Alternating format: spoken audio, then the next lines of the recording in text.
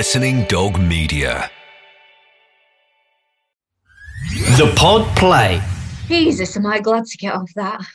Hell is over people. What a nightmare of a woman. I heard her before I saw her. Get here, now! I thought she was shouting at me at first. I didn't see the little girl in a yellow dress standing at the train door.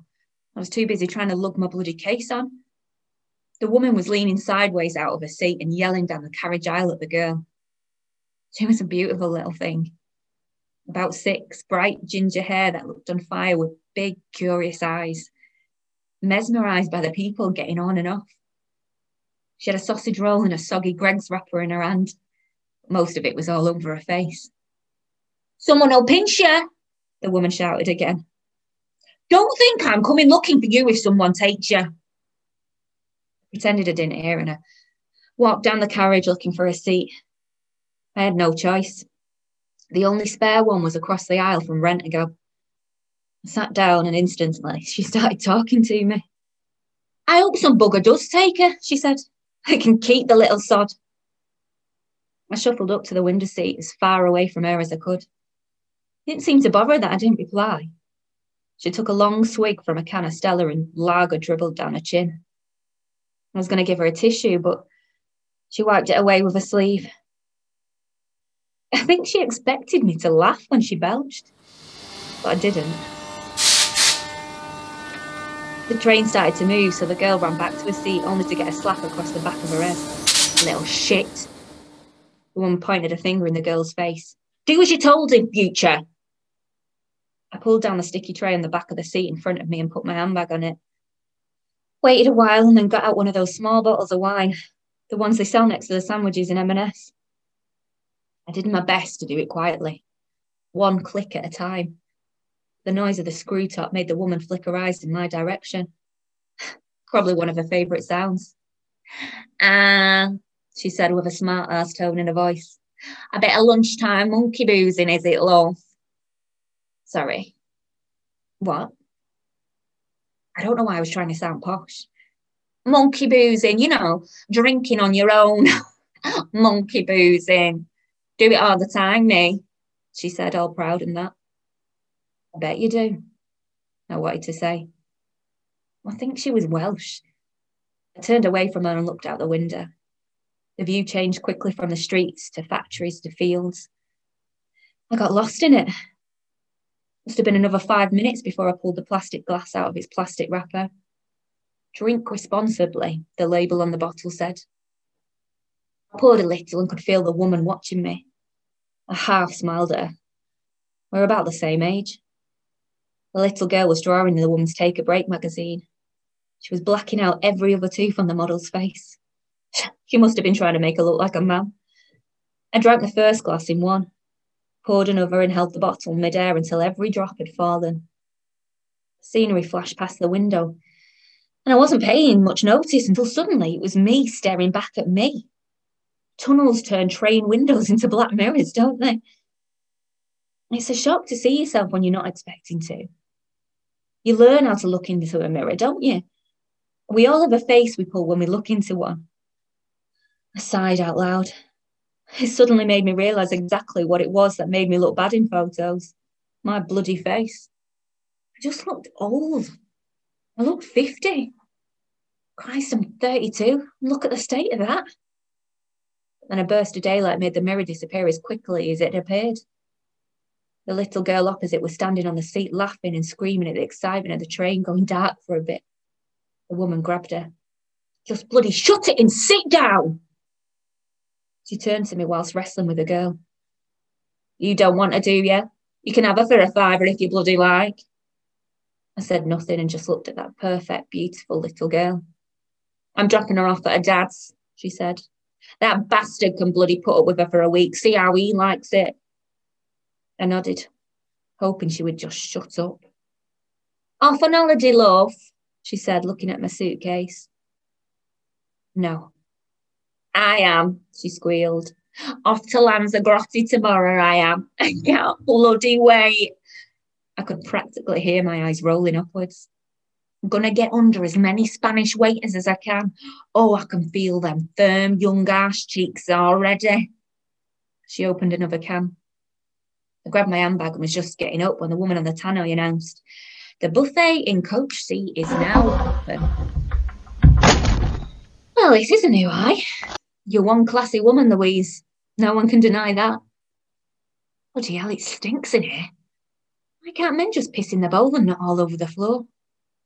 I didn't bother with a glass and drank the first bottle in one. Well, they're only small. Instantly, it was the best I'd felt all day. I don't care what anyone says, that numbness alcohol brings is the best antidote to life there is. I was lost for a blissful second, and then some bastard banged on the door. I had 2 bottles of wine left. I stuck one in my handbag and left one in the brown paper bag. I hadn't been, but I flushed the toilet anyway, turned on the tap for 2 seconds and left, checking toilet roll wasn't stuck to my soles of my shoes. By the time I got back to my seat, the woman and her daughter were asleep. Thank God. Some sort of peace at last. I emptied another mini bottle into the plastic cup and looked at that little girl sleeping. The sleep only the innocent can sleep. She didn't have a chance. What's the best she could hope for with a woman like that as a mother? It's all right now, I thought, but when she gets older, she'll start to work things out. What's really going on? She'll realise her mum isn't acting silly every afternoon, she's just pissed. And that funny smelly man isn't really a new dad. And Mammy isn't always just play fighting with him. She'll probably be pregnant herself by the time she's 17. Whole pointless cycle will just go on and on. I could have loved that girl. I should have loved that girl. I would have given that girl a different life.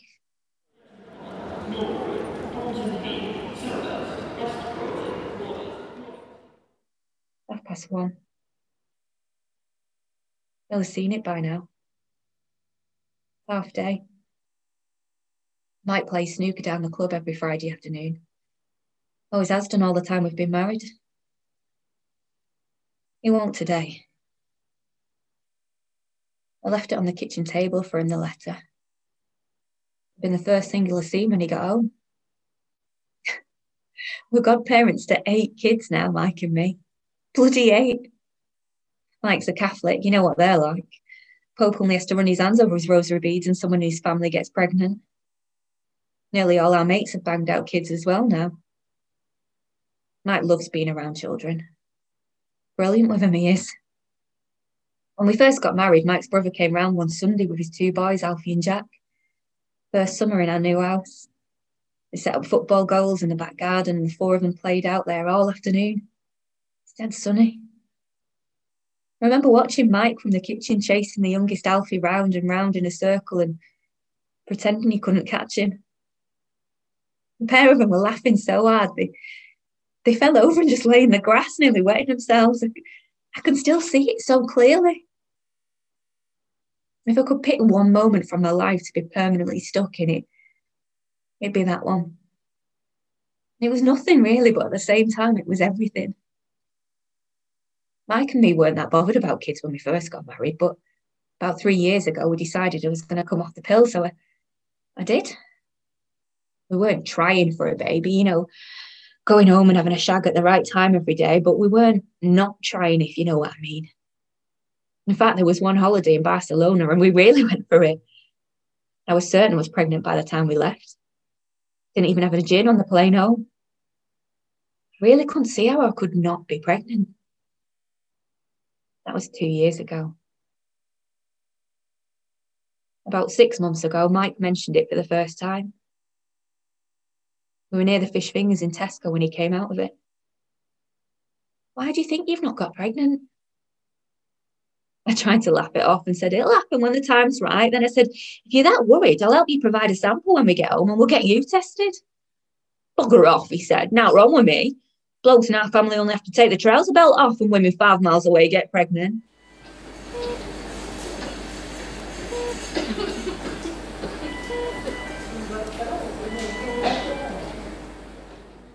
You're gently drifting into the menopause. That's what Dr. Ansari said to me at the hospital. I couldn't speak. Didn't make any sense. I heard the word menopause, but gently drifting. What the hell did that mean? It wouldn't register what he was trying to say. If I'm gently drifting into something, can we just turn around and not bloody drift, gently or otherwise, into anything? Thank you very much. Does it mean I'm going through the menopause? Is that it? That can't be right. I'm only 32. He just sat there, sad, smiling at me. A nurse came over and put her arm around me. I kept asking him, what do you mean? What does this mean? The menopause, he said. It can happen to any woman at any age. Yeah, but I'm bloody 32. I screamed back at him. At any age, he said. Does that mean I can't have children? He just looked at me. I looked at the nurse and she looked at the floor. I could feel the tears on my cheeks. I don't remember leaving the hospital or getting home. I made Mike's tea when he came in at 6:30. We have steak every Thursday, but I forgot to get his peppercorn sauce from the co-op, and he said I'd spoiled the one thing he'd been bloody looking forward to all day. I told him I had a headache and I went to bed. He got another beer and sat on the settee in his boxers.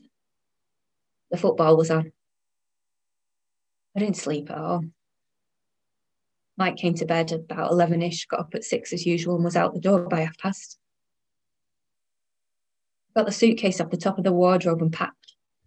Not everything, but enough. I stared for an hour at the sheet of A4 I'd taken out of the printer. I didn't know what the hell to say. I wanted to tell him how much I loved him, how certain I was I'd never love anyone as much as him. I knew he wouldn't believe it. Why should he? He'd think there's someone else.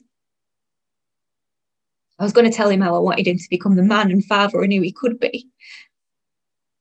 And I didn't want to get in the way. How the hell do you explain that? I know writing a letter is cowardly, but I was certain it was the right thing to do. If I told him to his face, the first thing he'd do was he'd tell me it didn't matter as long as I was all right. When I spelt it out to him exactly what it meant, he'd lie and say, he never wanted kids anyway. He'd hold me and we'd cry uncontrollably. We'd probably slump to the kitchen floor and have the first of 1,000 teary heart-to-heart talks. He'd say, you'll never wanted me and it doesn't matter. Mama's that great. That's exactly what he would do. Then we'd go on for God knows how many years, putting on a brave face, pretending we're having this great child-free life. But after time, it would wear us down. It'd have to. It would be a weight too heavy for us to carry. I didn't want to put him through that. I knew it would hurt him beyond everything, but I had to do it. I didn't want that to be his life. I don't have a choice. He still does. I told myself that after time he'll realise I'm not coming back and move on. The hurt will ease. He'll meet someone else and he'll be the dad he wants to be. Maybe I'm not thinking straight. Maybe it is the menopause making me irrational, like they say it does. But I'd never been more certain of anything in my life. I wanted to say all of that. How could I find the words to write? I got a cloth, wiped my tears off the paper, and I picked up the pen. Dear Michael, my Michael, love is letting someone go. Please be happy. Louise. Right. Airport train is due in 8 minutes. It's 2 o'clock, so that makes it midnight in Adelaide. Julie will be asleep. What the hell am I going to say to her? She's my sister. I don't have to say anything. I just need to be anywhere but here. Julie? Julia, I'm sorry it's late. It's Louise. The Pod Play.